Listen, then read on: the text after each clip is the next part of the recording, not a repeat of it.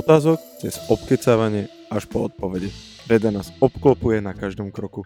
Vítajte pri vedatorskom podcaste, v ktorom budeme diskutovať o vede a prírode okolo nás. Moje meno je Jozef. A ja som Samuel. Samko, dosiahli sme 10 000 vypočutí. Tak čo budeme dneska robiť? Odpovedať na otázky. A odpovedať na otázky koho? Poslucháčov. Výborne! Veľmi pekne vám za celú redakciu. Nemôžem to ani dopovedať. Veľmi pekne vám ale naši poslucháči ďakujem za celú našu redakciu. Vôbec keď sme so Samkom plánovali tento podcast o 10 000 vypočutiach za 3 mesiace, sa mi ani nesnívalo. Takže naozaj vám veľmi pekne ďakujem a dúfam, že vás budeme baviť ešte veľmi dlho. A poučať. A poučať, áno. Samko je ten, čo pouča, ja sa bavím. Dobre, asi všetci viete, alebo väčšina z vás vie, alebo tí, čo neviete, dali sme takú výzvu, že môžete sa nás opýtať hociaké otázky a na konci vylosujeme niekoho, Samko, kto dostane tričko? Áno. Dobre. Tak asi začneme úplne, skočme do toho. Veronika sa nás pýta. Ahojte vedátori. Chcela by som sa opýtať, ako vyzerá bežný deň bežného vedátora. A čo pre vás veda nie je? S čím kurióznym ste sa počas vedátorovania stretli? Je to viac otázok, no kto sa veľa pýta, veľa sa dozvie. Ste skvelí. Veronika, poprvé, ďakujeme. A po druhé, tak Samko, rozdielme si tú otázku, alebo tých viacej otázok. Ako vyzerá bežný deň bežného vedátora? Považuje sa za bežného vedátora? Asi áno. Niečo mi to zvláštne, že ako teoretický fyzik robím viac menej iba v kancelárii, že nemám laboratórny plášť, nemám bezpečnostné okuliare, ani iné veci, ktoré sú ľudia bežne spájajú s vedcami. A väčšinou moja práca vyzerá tak, že dojdem do kancelárie, zapnem počítač, pozriem si, aké nové články vyšli v mojej oblasti a potom programujem simulácie, vyhodnocujem ich alebo niečo počítam na papier. Čiže buď počítam na počítači alebo počítam na papieri alebo čítam publikácie odborné.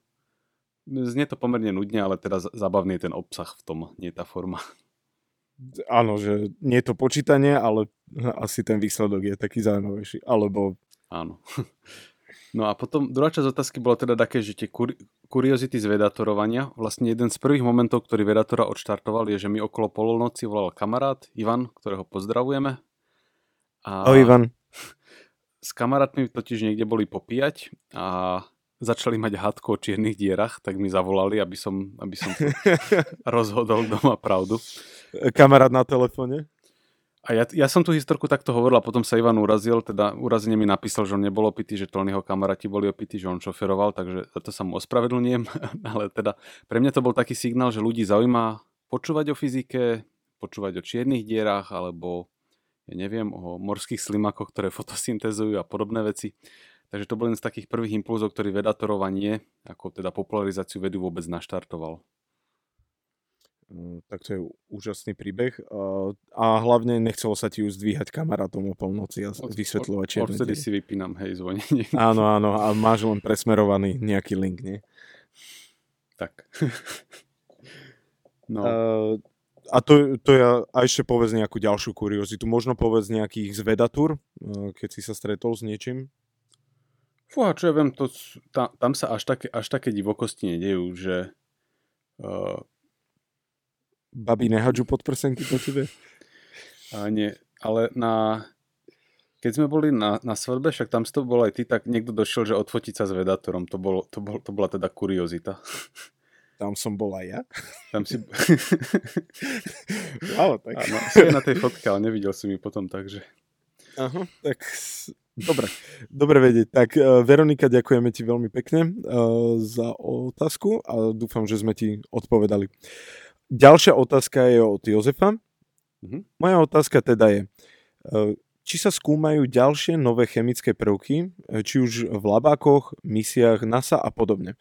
Respektíve, či vieme alebo predpokladáme výskyt nových, alebo už máme všetky spísané v Mendelejovej tabuľke prvkov. Tak to viem aj ja odpovedať, nemáme ich všetky spísané. A ja by som teraz vysvetlil, že prečo. Tak. V podstate, Dík. keď si predstavíš tú tabuľku, tak na začiatku má ľahké prvky a potom ich hmotnosť narastá, potom je železo okolo atomárne číslo 26 a potom ťažšie, až potom zrazu také urán, plutónium a takéto proste extrémne ťažké radioaktívne prvky. No a v podstate platí, že tie ťažké prvky sú veľmi radioaktívne, čiže sa rýchlo rozpadnú na tie ľahšie. No a teraz v princípe ty vieš vytvoriť veľmi ťažké prvky, ktoré sa rozpadnú za tisícinu sekundy napríklad. Takže je vôbec ťažké dokázať, že si ich vyrobil, lebo hneď ako ich vyrobíš, tak sa rozpadnú. Takže tá Mendelová tabuľka chemických prvkov ide tak do neurčita, že prejde zo stabilných prvkov do nestabilných až po extrémne nestabilných, ktoré žijú iba zlomok sekundy. No a potom v princípe ty vieš o seba streliť 100 protónov, 100 neutrónov a potom sa budeš 10 rokov s niekým hádať o tom, že či vlastne vytvorili niečo, čo si zaslúži meno atóm alebo nie. Takže máme celkom dobre zmapované, kde zhruba tá Mendelová tabuľka končí, ale tá hranica nie je ostrá, lebo čím ťažšie prvky robíš, tým sú menej stabilné a je vlastne diskutabilné, či to prvok je, alebo je to len taký krátkodobý zhluk protónov a neutrónov. Áno, je to aj vlastne v CERNe sa takto aj vytvárajú tie prvky, že to je nevytvárajú, nie že by ich chceli vytvoriť, ale pri tom, ako zrážajú do seba tie protóny a tak ďalej, tak sa im vytvorí takedy prvok, ktorý ani nečakali a vlastne z tých dát zistia. Ale presne ako hovorí, že má rozpad 1 miliontinu sekundy a tak ďalej. Dobre, tak dúfam, že sme Jozefovi odpovedali. Tomáš sa pýta. Čaute, aký je váš názor na teóriu inteligentného dizajnu alebo na nutnosť stvoriteľa v koncepte vesmíru a tohto celého? No ja si myslím, že inteligentný dizajn je nesprávna interpretácia prírody, ako vidíme okolo nás. Inteligentný dizajn vlastne vychádza z takého počuďovania, ako môžu strašne komplexné veci okolo nás fungovať. Taký klasický argument inteligentných dizajnérov v úvodzovkách, neviem, ak sa tá skupina správne označuje, napríklad, že oko je moc zložitý organizmus na to, aby náhodnou evolúciou mohol vzniknúť, lebo keď máš iba polovicu oka, tak neplní žiadnu funkciu. Na čo je ale taká odpoveď, že v podstate my poznáme, keď sa obzrieme v prírode okolo nás, tak vidíme kopu jednoduchších verzií oka, takže oko pravdepodobne vznikalo po krokoch, najprv len ako taká svetlocitlivá škvrna, potom sa začal formovať taký tvar, ktorý umožnil rozlišovať rôzne smery a krok po kroku to došlo k tomu oku, ako ho poznáme. Plus je strašne veľa príkladov neinteligentného dizajnu okolo nás. Napríklad existuje taký nerv, ktorý ide z mozgu do hlasiviek, ale ide cez hruď. Čo znie ako úplne hlúpy dizajn. Dôvod je taký, že kým sme naši pradedkovia a prababky, kým boli ryby, tak ten nerv išiel, myslím, že z mozgu do žiabrov a tamtého trajektória dávala zmysel. Len ako sa to postupne všetko vyvíjalo, tá hlava sa viacej posúvala dopredu, to srdce dozadu, tak ten nerv ťahala so sebou v úvodzovkách a až teraz je tak neinteligentne nadizajnovaný. Iný taký typický príklad je slepá škvrna v oku, že nervy vychádzajú nesprávnym smerom a potom cez taký kanálik musia vychádzať von. Áno, a k tomu nervu by som len dodal, že výborné video je o tom na YouTube. A vlastne pri človeku to nie je až taký neinteligentný dizajn, lebo ten nerv nie je až taký dlhý, ale keď napríklad sa pozrieme na žirafu, ktorá má 3-metrový krk, tak ten neinteligentný dizajn je naozaj očividný, lebo naozaj ten nerv je neskutočne dlhý a je dokonca na YouTube aj vlastne ukázaný vlastne na tele žirafy, ako prebieha a je to až smiešné, keď sa to tak povie. Ale len, aby som našim posluchačom povedal, inteligentný dizajn, u nás to nie je až taký známy pojem. Používa sa dosť veľa v USA a v Amerike. Kvôli tomu vlastne je to, jak by sme to sámko opísali, aby sme nikoho neurazili alebo niečo zle nepovedali. Je to, že kreacionistický výmysel. že za vlastne každým zložitým niečím stojí niekto, kto to vytvoril. Presne ako Samko hovoril o tom oku, že majú taký argument, títo kreacionisti, by som povedal. tak oni hovoria, že taký zložitý orgán nemôže existovať bez zásahu niekoho vyššieho a ten vyšší je akože boh alebo nejaká entita. To sa do tohto nebudeme asi púšťať a to je asi celé. Nebudem asi viacej o tom hovoriť, lebo je to aj zbytočné. V podstate poviem už len jednu vec, že Tomáš sa pravdepodobne pýtal ešte aj na taký inteligentný dizajn vesmírny, že napríklad veľa fyzikálnych konštant vyzerá byť nastavených tak, že akurát vytvárajú podmienky vhodné pre život. Čo sme sa bavili nie, že keby je hociak troška posunutá napríklad stupnica niekde, tak by už neznikol vesmír a tak ďalej, že napríklad keby mal elektrón troška silnejší naboj alebo by sa viazal pri silnejšom, tak by už neznikol život a tieto nie. To sme... Áno, presne, že v podstate ani by nevznikla chémia a bez chémie si život nevieme predstaviť. Na strednej škole by som neveril, že toto poviem. A tam je ťažšie sa z tohto vykrútiť, lebo tam už to nezvalíš na evolúciu. Jeden z takých argumentov je, že možné vesmírov veľa, v každom fungujú trošku iné pravidlá a v niektorých vznikne inteligentný život a v niektorých nie. Tak my sme jeden z tých, ktorí majú šťastie a vo väčšine iných vesmírov neexistujú proste vhodné podmienky pre život. Že hráme kocky zo šťastia, no možno. No. Že existuje možno extrémne veľa vesmírov, v ktorých nie je ten život možný a my máme to šťastie žiť v tom vesmíre, kde bol možný ten život. No, teraz je otázka na teba. Áno, tak poď. Ako Jozef zlepšil zvuk? No, bola to strastiplná cesta. Mnohí fanúšikovia nám písali, aj známi a tak ďalej, že môj zvuk je očividne a ako ušividne uchoslušne. Ušividne rozdielný od tvojho. A nikto mi neveril, keď som im vysvetľoval, že máme ten istý mikrofón. Tak vlastne sme to vyriešili tak, že ja už som bol troška aj z toho taký znechutený, že môj zvuk je toľko horší ako Samuelo. Tak som jedného pekného dňa vlastne len otvoril skriňu a strčil sa tam s celým notebookom aj s mikrofónom, aj so všetkým a teraz nahrávam v skrini, kde nado mnou visí oblečenie, vedľa mňa je ďalšie oblečenie, podo mnou je oblečenie a tak, takže dúfam, že to stálo za to. Ale počul som už ľudí, že sa až tak nesťažujú a aj ma pochválili niektorí. Ďakujeme za túto obetu. Ospravedlňujeme sa za tie prvotné diely. Nebola to moja chyba až tak. No dobre, čo je ďalšia otázka? Richard sa pýta, zaujímalo by ma, aká veľká je najmenšia známa hviezda vo vesmíre? Tak tu taká právnická odpoveď podpasová by mohla byť, že je to hviezda... Nemáme zmapovaný celý vesmír, tak nemôžeme odpovedať. Ale akože v známom, tak ale keby som sa tak vykrúcal, tak poviem, že PSR je 0348, malebné meno. Výborne. Čo je, ale vlastne toto už nie je hviezda, technicky vzaté, je to pulzar, čiže taký pozostatok hviezdnej explózie, ale technicky vzaté to ešte sa dá klasifikovať ako hviezda. Ale hviezda, v ktorej ešte prebiehajú reakcie, tak najmenšia, tiež má akože blbé meno, EBLM a také čísielka, to je jedno, ale veľká je podobne ako Saturn. Ona má... Saturn.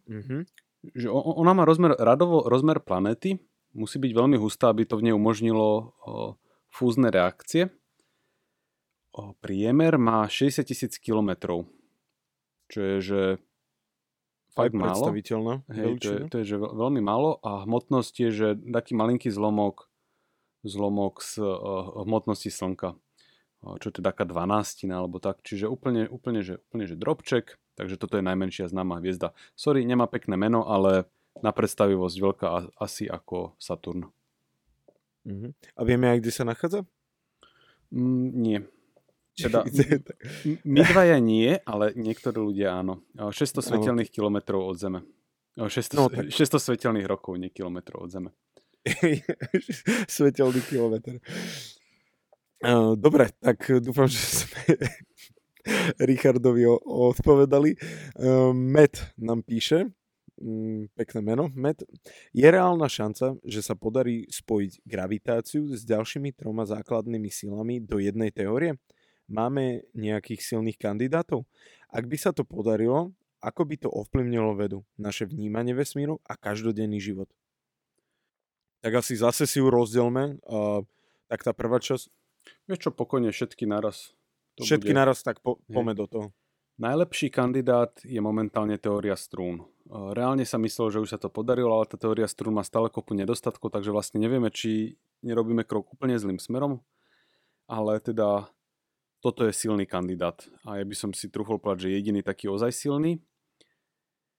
Ako by to ovplyvnilo vedu, ak by sme túto teóriu objavili na papieri, že aha, hľa, tu je úplne konzistentná teória, ktorá dáva všetky predpovede, ktoré vieme overiť a sedí to, tak potom by to naštartovalo experimentátorov, že poďme overiť tie veci, ktoré sme zatiaľ nepozorovali. Vieš, že tá teória ti dá kopu iných predpovedí, že takáto častica existuje, takto interaguje s protónmi, hen tak s elektrónmi. Toto všetko by oni chceli otestovať, aby to potvrdili ešte lepšie. Oni by sa vlastne spätne vedeli vrátiť k tomu vlastne od tej teórie k tomu praktickému.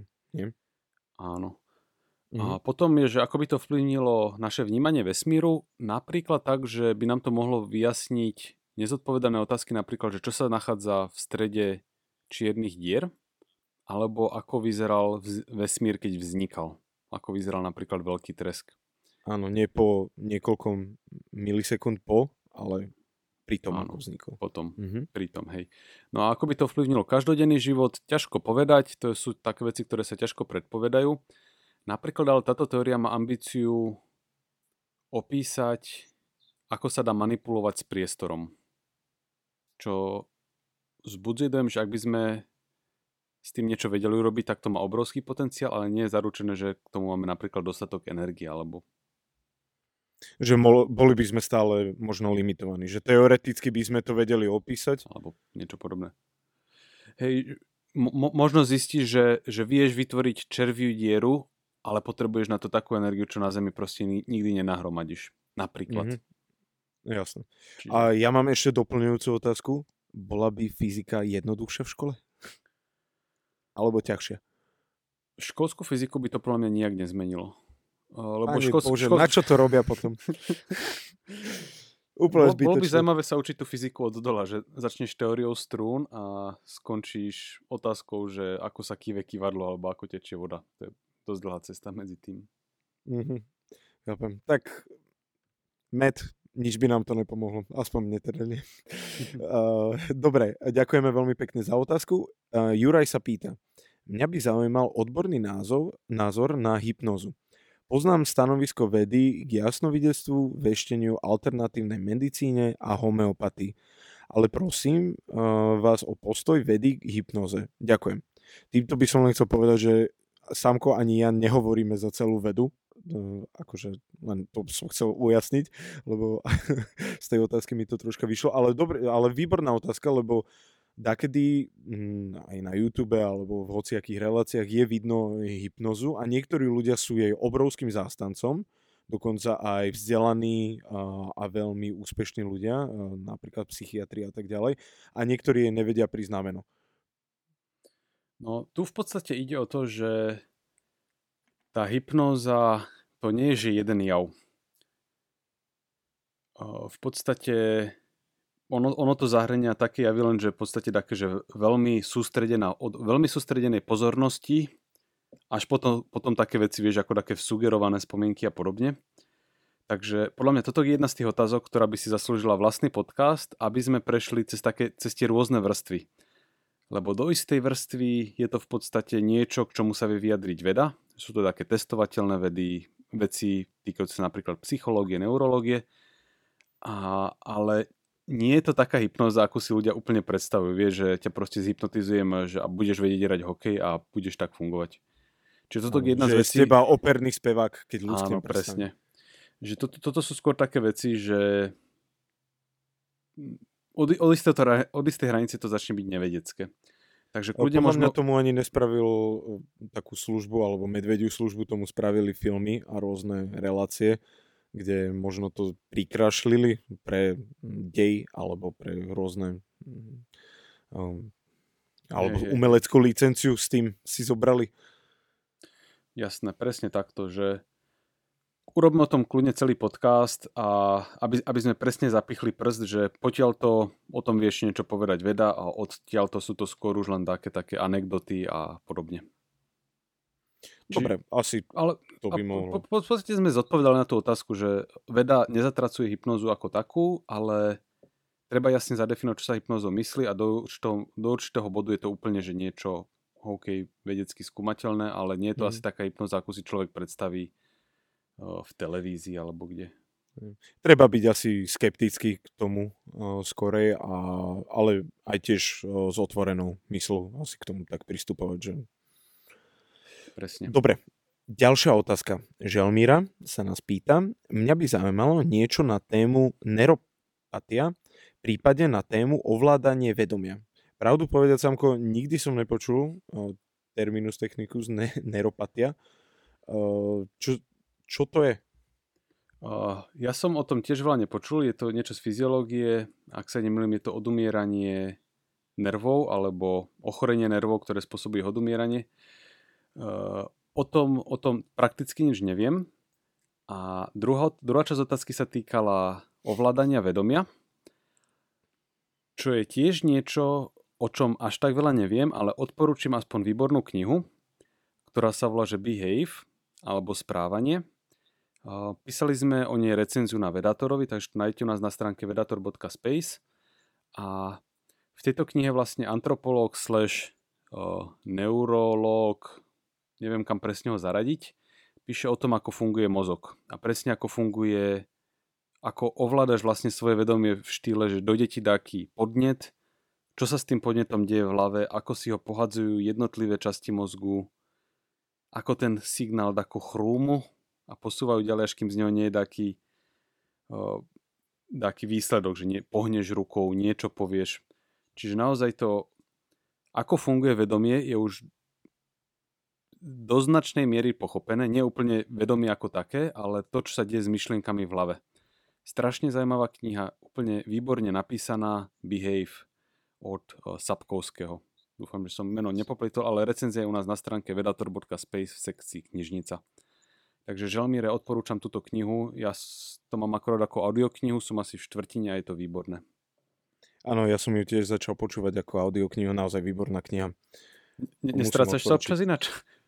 Vieš čo, začal som asi prvých 5 minút, ale len z tých prvých 5 minút bola výborná. Hej, on to vie tak výborne predať, ale potom akože aj drží tú úroveň. Oproti iným audioknihám mám pocit, že ten materiál je dosť nahusto, takže ja počúvam napríklad pri varení alebo pri behaní, tak musím potom pretáčať. Ale ináč akože ako kniha úplná topka. Áno, akože nie je to kniha na oddychové čítanie určite, ale človek sa podľa mňa neskutočne veľa dozvie. Dobre, Iva, ďakujeme veľmi pekne, teda Želmíra, ďakujeme veľmi pekne za otázku. Ďalšiu otázku nám poslala Iva. Ja by som sa vedatorov rada opýtala na ich názor na minulé a paralelné životy. A môj syn sa pýta, prečo sa v lyžici vidíme dole hlavou. Takže 2 otázky od 2 ľudí v tejto jednej otázke. Tak asi začneme na minulé a paralelné životy. Ja asi možno ich sklamem, alebo možno nie. Ja som dosť skeptik, neverím v paralelné životy ani v minulé životy. Takže asi tak myslím si, že toto je jediná ruka, ktorú máme rozdanú. Ja v podstate tento názor podporuje veda, že paralelné alebo minulé životy, ktoré by mali vplyv na nás, nemajú taký testovateľnú oporu vo vede, nepotvrdili ich žiadne experimenty, takže z pohľadu vedy sa k tomu nedá nič viac povedať. Áno, výborne. A potom asi tá troška vedeckejšia otázka. Prečo sa vidíme v lyžičke dolu hlavou? Výborná otázka podľa mňa. Je to úplne že super otázka, ale problém je, že toto je otázka, na ktorú sa mi v podcaste bude strašne zle odpovedať, lebo tieto veci najlepšie si nakresliť. Takže... Ale povedzme, je to kvôli lámaniu svetla, kvôli lámaniu lúčov? Ide o to, že ako sa svetlo odráža na krivom povrchu, pričom keď svetlo dopadne na povrch, tak sa pod akým uhlom došlo, pod takým uhlom sa odrazí. Hej, ako taká jednoduchá loptička. A vlastne tá lyžica len tak odrazí, že to, čo prichádzalo z hora, odrazí po trošku väčším uhlom, že to dojde dole a naopak. Že proste ten tvar lyžice to preklopí, ale treba si to nakresliť, premyslieť si, ako idú tie jednotlivé lúče a potom si catnúť po čele a povedať, že aha. Aha, takže taká jednoduchá mentálna alebo aj reálna úloha si nakresliť lyžičku. Je to ťažké si to predstaviť, ale ľahké si to nakresliť a premyslieť. Ale ako zhrnutie asi by bolo, že kvôli uhlu svetelných lúčov, ktoré dopadajú na lyžicu a zakriveniu lyžičky? Áno, presne tak. Nech dáme nejakú odpoveď. Áno, toto je dobrá odpoveď a teraz domáca úloha pre ľudí nakresliť si a povedať si, že aha. A pošlite nám svoje výtvory. Nemusíte. Dobre, Richard sa nás pýta, z čoho vznikol Big Bang. Richard, kebyže toto vieme, tak sedíme niekde na Kube a pijeme Cuba Libre, lebo máme obaja Nobelovky v gaťach zastrčené. Som si istý, že presne to robia s Nobelovkami všetci laureáti. Ja kebyže vyhrám Nobelovku, to je prvý mesiac, čo robím. Nie, srandujem, Samko, z čoho vznikol Big Bang? No tak keby ja viem, tak ja idem. Takže dobre som odpovedal. Ale nie, aby sme Richardovi normálne odpovedali, ako sme sa bavili aj pri vlastne predchádzajúcej otázke, vlastne tá teória strún by nám vedela povedať, z čoho vznikol Big Bang. V princípe áno. Teória strún poskytuje takýto opis, že náš vesmír je súčasťou niečo väčšieho. To niečo väčšie má viacej ako 3 rozmery, má ich 10, ale môžu byť strašne zrolované dokopy. A na tých 10 rozmeroch zrazu ako keby vypučili 3 rozmery spolu s časom. A náš vesmír je vlastne teraz ako taký plusgier, ktorý sa nafúkuje na tom 10-rozmernom, ja to volám, že všeho vesmír, po anglicky to má taký škaredý názov, tak nebudem to ani používať. Ale teda, že je možné, že nájdeme teóriu, ktorá nám povie, že jediné matematicky konzistentné vysvetlenie pre náš vesmír, že je súčasťou väčšieho celku a potom z toho väčšieho celku ten náš vesmír ako keby vyrašil v rámci Big Bangu. Takže v princípe nie je vylúčené, že budeme mať teóriu, ktorá opíše, čo sa dialo pred veľkým treskom, ale je možné, že takú teóriu by sme nevedeli experimentálne potvrdiť. Takže bola by to len také potvrdenie obmedzeniam. Presne. Bolo by to potvrdenie akože matematickou konzistentnosťou, ale tak vieš, no, na to veľa ľudí do kina nepôjde. No, nikdy nehovor hop. Tak. Dobre, Richard, tak ďakujeme za otázku. Ospravedlňujeme sa. Nemáme ešte. Ja si myslím, že v rámci 3 minút sme tomu dali maximum. Áno, dobre. Ďalšia otázka je od Zuzany. Je nejaká normálna rýchlosť toku času vo vesmíre, keď na ňo nič nepôsobí? Mám na mysli to, že tu na Zemi plynie čas nejakou rýchlosťou x. Pre GPS systém je to trošku rýchlejšie, pri čiernej diere zase veľmi pomaly. Tak či je niečo ako klasická rýchlosť času. Vlastne ak my na Zemi hovoríme, že vesmír má XY miliard rokov, tak keby žijeme pri čiernej diere, vlastne povieme, že vesmír je tu pár rokov. Teda Zuzana naráža na to, že od Einsteina vieme, že okrem iného aj pod vplyvom gravitácie čas plynie ináč rýchlo. Čo znamená, že keď ste v blízkosti Zeme, tak vám čas plynie trošku pomalšie, ako keby ste boli na obežnej dráhe. Toto sú reálne dokázané veci, že keď zoberieš také atomové hodiny a necháš ich na orbite, tak proste ukážu trošku iný čas. Ten rozdiel je relatívne malý až zanedbateľný, ale ak sa nachádzaš napríklad na povrchu čiernej diery, tak z pohľadu vzdialeného pozorovateľa tvoj čas naozaj zamrzne. Čiže je možné, že by si sa zosunul na orbitu na čiernej diere, keď mal vesmír miliardu rokov, potom tam stravíš niečo, čo ty máš pocit, že prešlo 100 rokov, vrátiš sa späť a tu má zrazu vesmír 13 miliard rokov. Že tam proste ten čas ako keby sa ti tak natiahol. Čiže naozaj je pravda, že univerzálny vesmírny čas neexistuje. Čas je subjektívny a závisí od toho, kde ho meriaš. Ale aj tak sa väčšina vesmíru vie zhodnúť na univerzálnom čase. A to kvôli tomu, že vo väčšine vesmíru je hmotnosť objektov prakticky zanedbateľná. Väčšina vesmíru je prázdno. Tam, kde nie je prázdno, tak sú to väčšinou len veci ako hviezdy, planety a podobne, ktoré majú stále relatívne malú gravitáciu, že ten efekt dilatácie času je tam relatívne malý.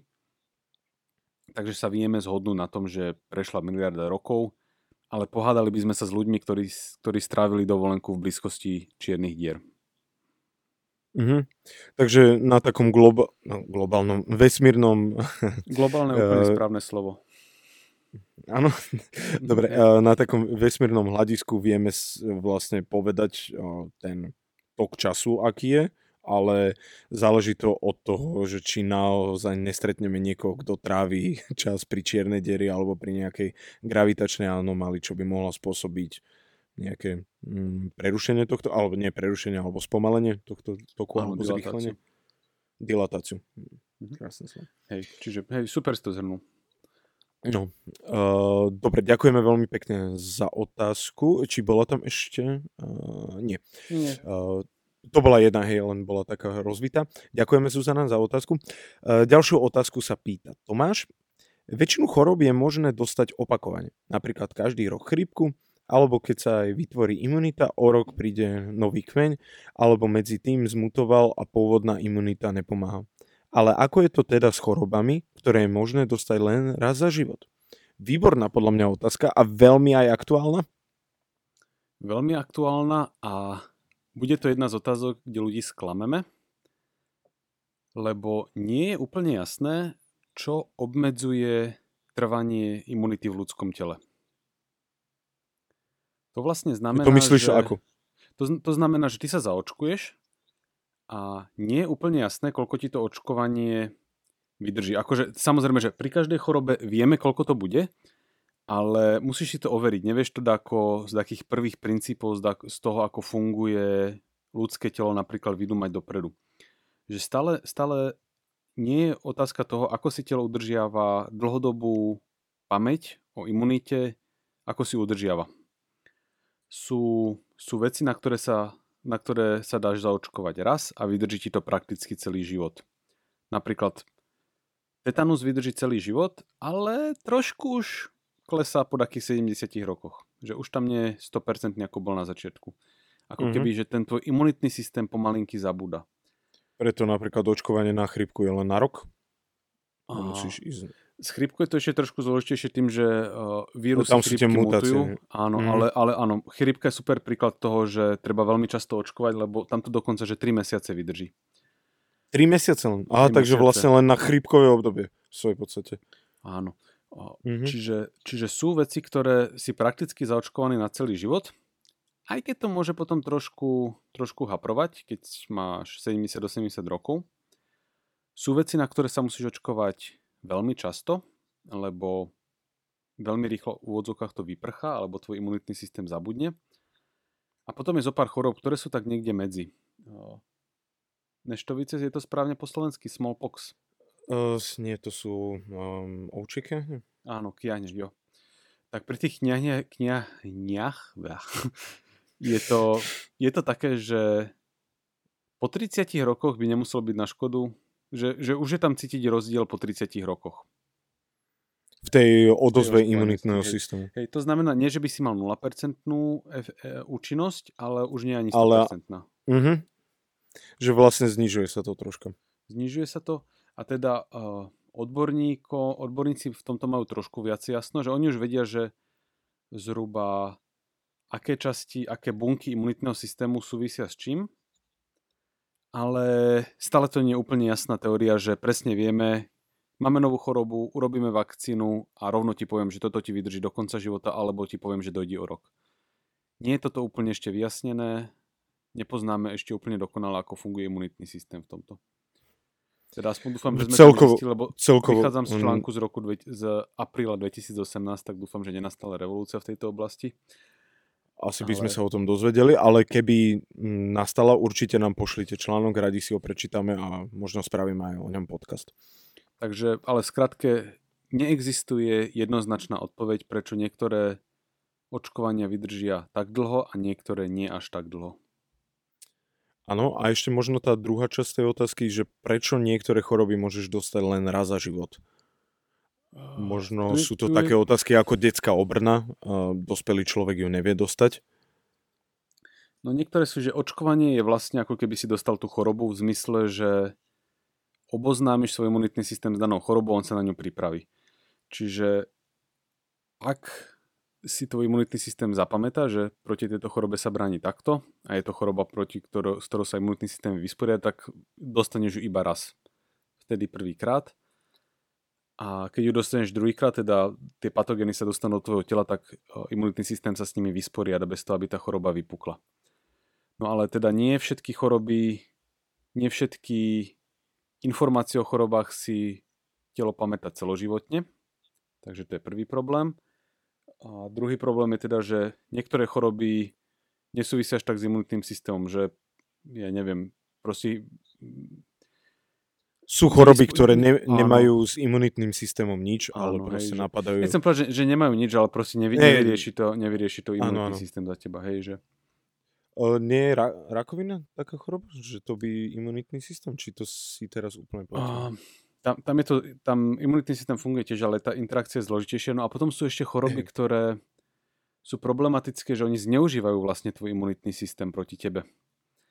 HIV je takéto, nie? HIV je takéto napríklad, ale existoval taký zvláštny vírus, ktorý keď ťa napadol prvýkrát, tak sa ti nič také vážne nestalo, ale keď ťa napadol druhýkrát, tak už využil ten pripravený imunitný systém, aby tú situáciu otočil proti tebe a druhýkrát už bol nebezpečný. Aha, tak ako by si pripravil vrátka na svoj návrh.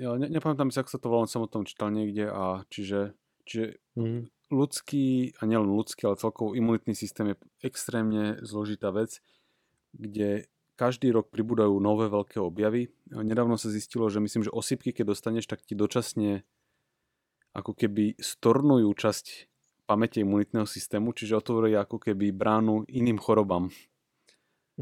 A to je niečo, čo sa myslím, že pred rokom alebo pred 2 zistilo, čiže stále veľa nových objavov a neexistujú úplne jasné odpovede na mnohé otázky.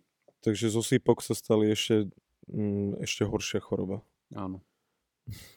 Neuveriteľné. Tak Tomáš, dúfam, že sme ti odpovedali. Ďakujeme za otázku. Pavol sa pýta.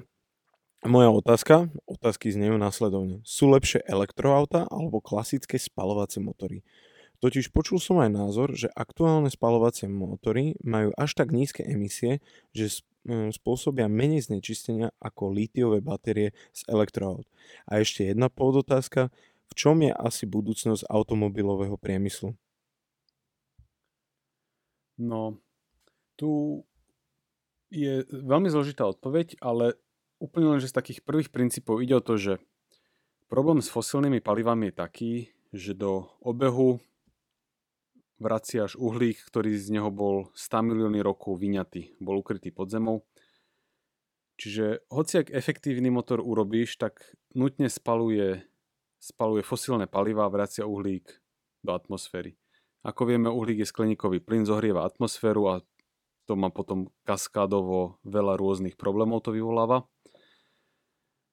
Čiže z tohto prvého princípu ja mám pocit, že dlhodobo pravdepodobne vyhrajú elektroauta, lebo vyzerá to tak, že klimatické zmeny sa nám valia na hlavu a jeden zo spôsobov je, že namiesto toho, aby sme teda vyťahovali uhlík zakopaný spod zeme, tak máme elektroauta, ktoré sú napájané buď z jadrovej elektriny alebo zo solárnej elektriny a vyhneme sa minimálne tomuto problému. Áno, len tu je asi problém vlastne tých elektroaut, že veľmi veľa krajín má stále veľa elektrární, ktoré nie sú menej škodlivé ako uholné elektrárne, alebo dokonca má uholné elektrárne.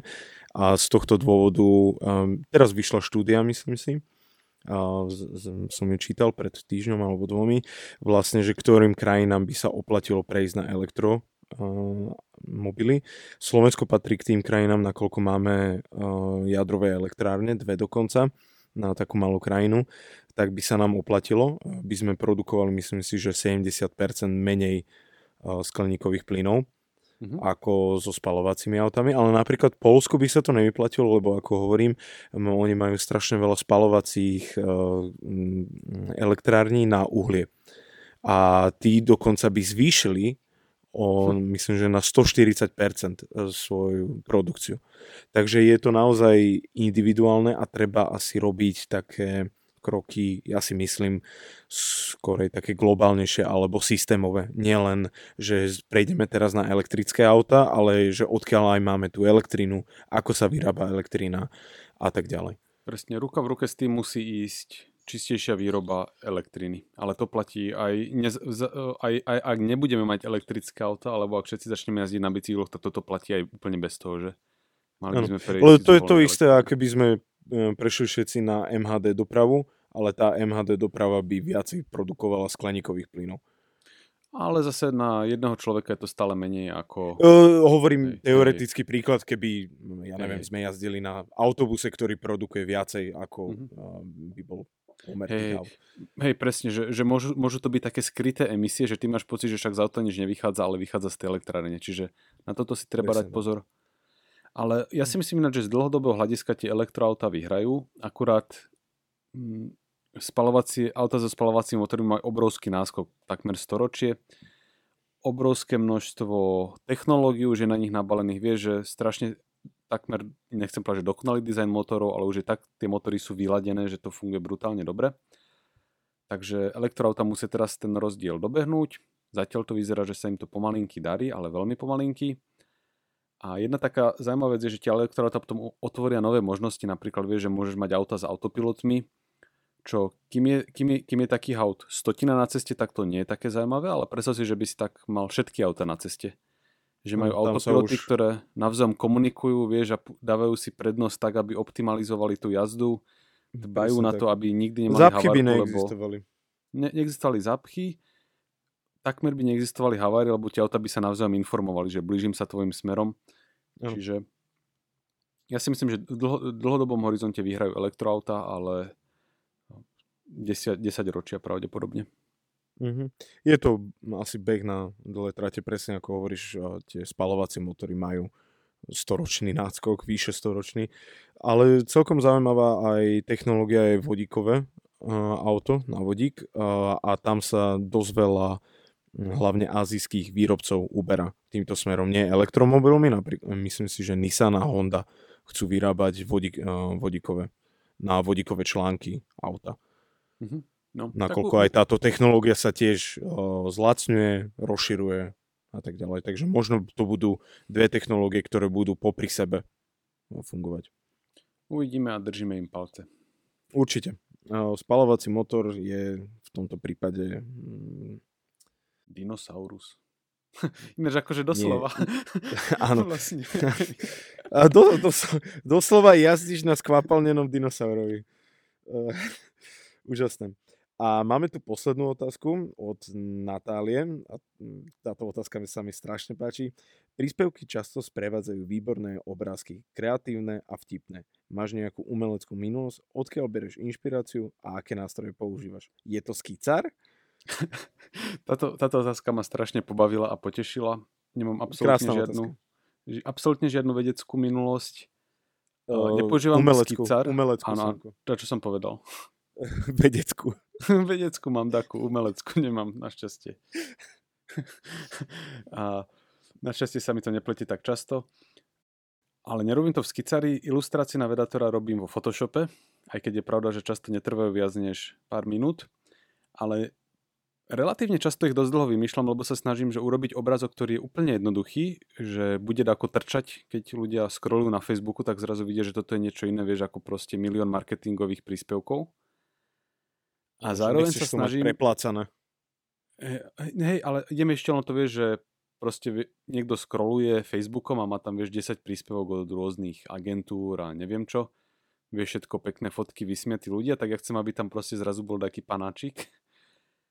A ktorý ale hneď ako ho vidíš, tak ti proste vzíde na že tušíš zhruba, o čom je ten príspevok. Vieš, že hneď z toho vidíš, že to je biológia alebo fyzika, niečo o planetách, niečo o ľuďoch. Takže sa snažím akože tie obrázky, aby to tako zakodali. Čiže niekedy ich vymýšľam relatívne dlho a výsledok potom vyrábam zväčša pár minút. Výborné. Efektívne využitie času. Jo. No, slúbili sme, že dáme 2 trička. Jedno niekomu, kto pošle, že jedno vylosujeme z ľudí, ktorí poslali audionahrávku, takže Tomáš, gratulujeme. Tomáš, gratulujeme, dostaneš tričko. Napíšeme ti do správy, myslím. A z tých všetkých ostatných, tak jeho škrtneme a svoju otázku tam nezarátam, tak je dokopy ich 12, tak povedz 5-ciferné číslo. 5-ciferné? No. 11 372. 372. 8. 1, 2, 3, 4, 5, 6, 7, 8. Zuzana a je normálna rýchlosť toku času vo vesmíre. Vyhráva druhé Výborné. tričko. Gratulujem. Ako zvyšok z tvojho čísla podelení 12. A ešte teda posunuté o jednotku. Takže Zuzane gratulujeme. Bolo to Pošleme notársky tričko. overené. A pošleme jeho, asi máme sa im ozvať dopredu tým ľuďom, alebo až keď to odvysielame? Až potom, keď to odvysielame. Až potom, dobre. Tak ešte o tom neviete, práve ste sa dopočuli, gratulujeme. Gratulujeme. Ja vám, naši milí posluchači, veľmi pekne ďakujem za počúvanie. Sámko, ja ti veľmi pekne ďakujem, že sme si spravili takýto fakt výborný podcast. Takúto okrúhlicu parádnu, že sme oslavili. Áno, áno. Ďakujeme vám veľmi pekne. Bez vás by to nebolo možné a aj by sme sa netešili vlastne na to natáčanie. Keby sme to my 10 000 krát museli pustiť na Spotify, tak áno, by to bolo viete si predstaviť a stiahnuť. A tí čínsky boti nič nám nedali, žiadne čísla, takže nič. Ešte raz vám veľmi pekne ďakujem. Náš podcast nájdete na Spotify, na Google podcaste, na Apple podcaste. Máme aj stránku vedator.space a nájdete nás aj na Facebooku. Dovidenia. Majte sa pekne.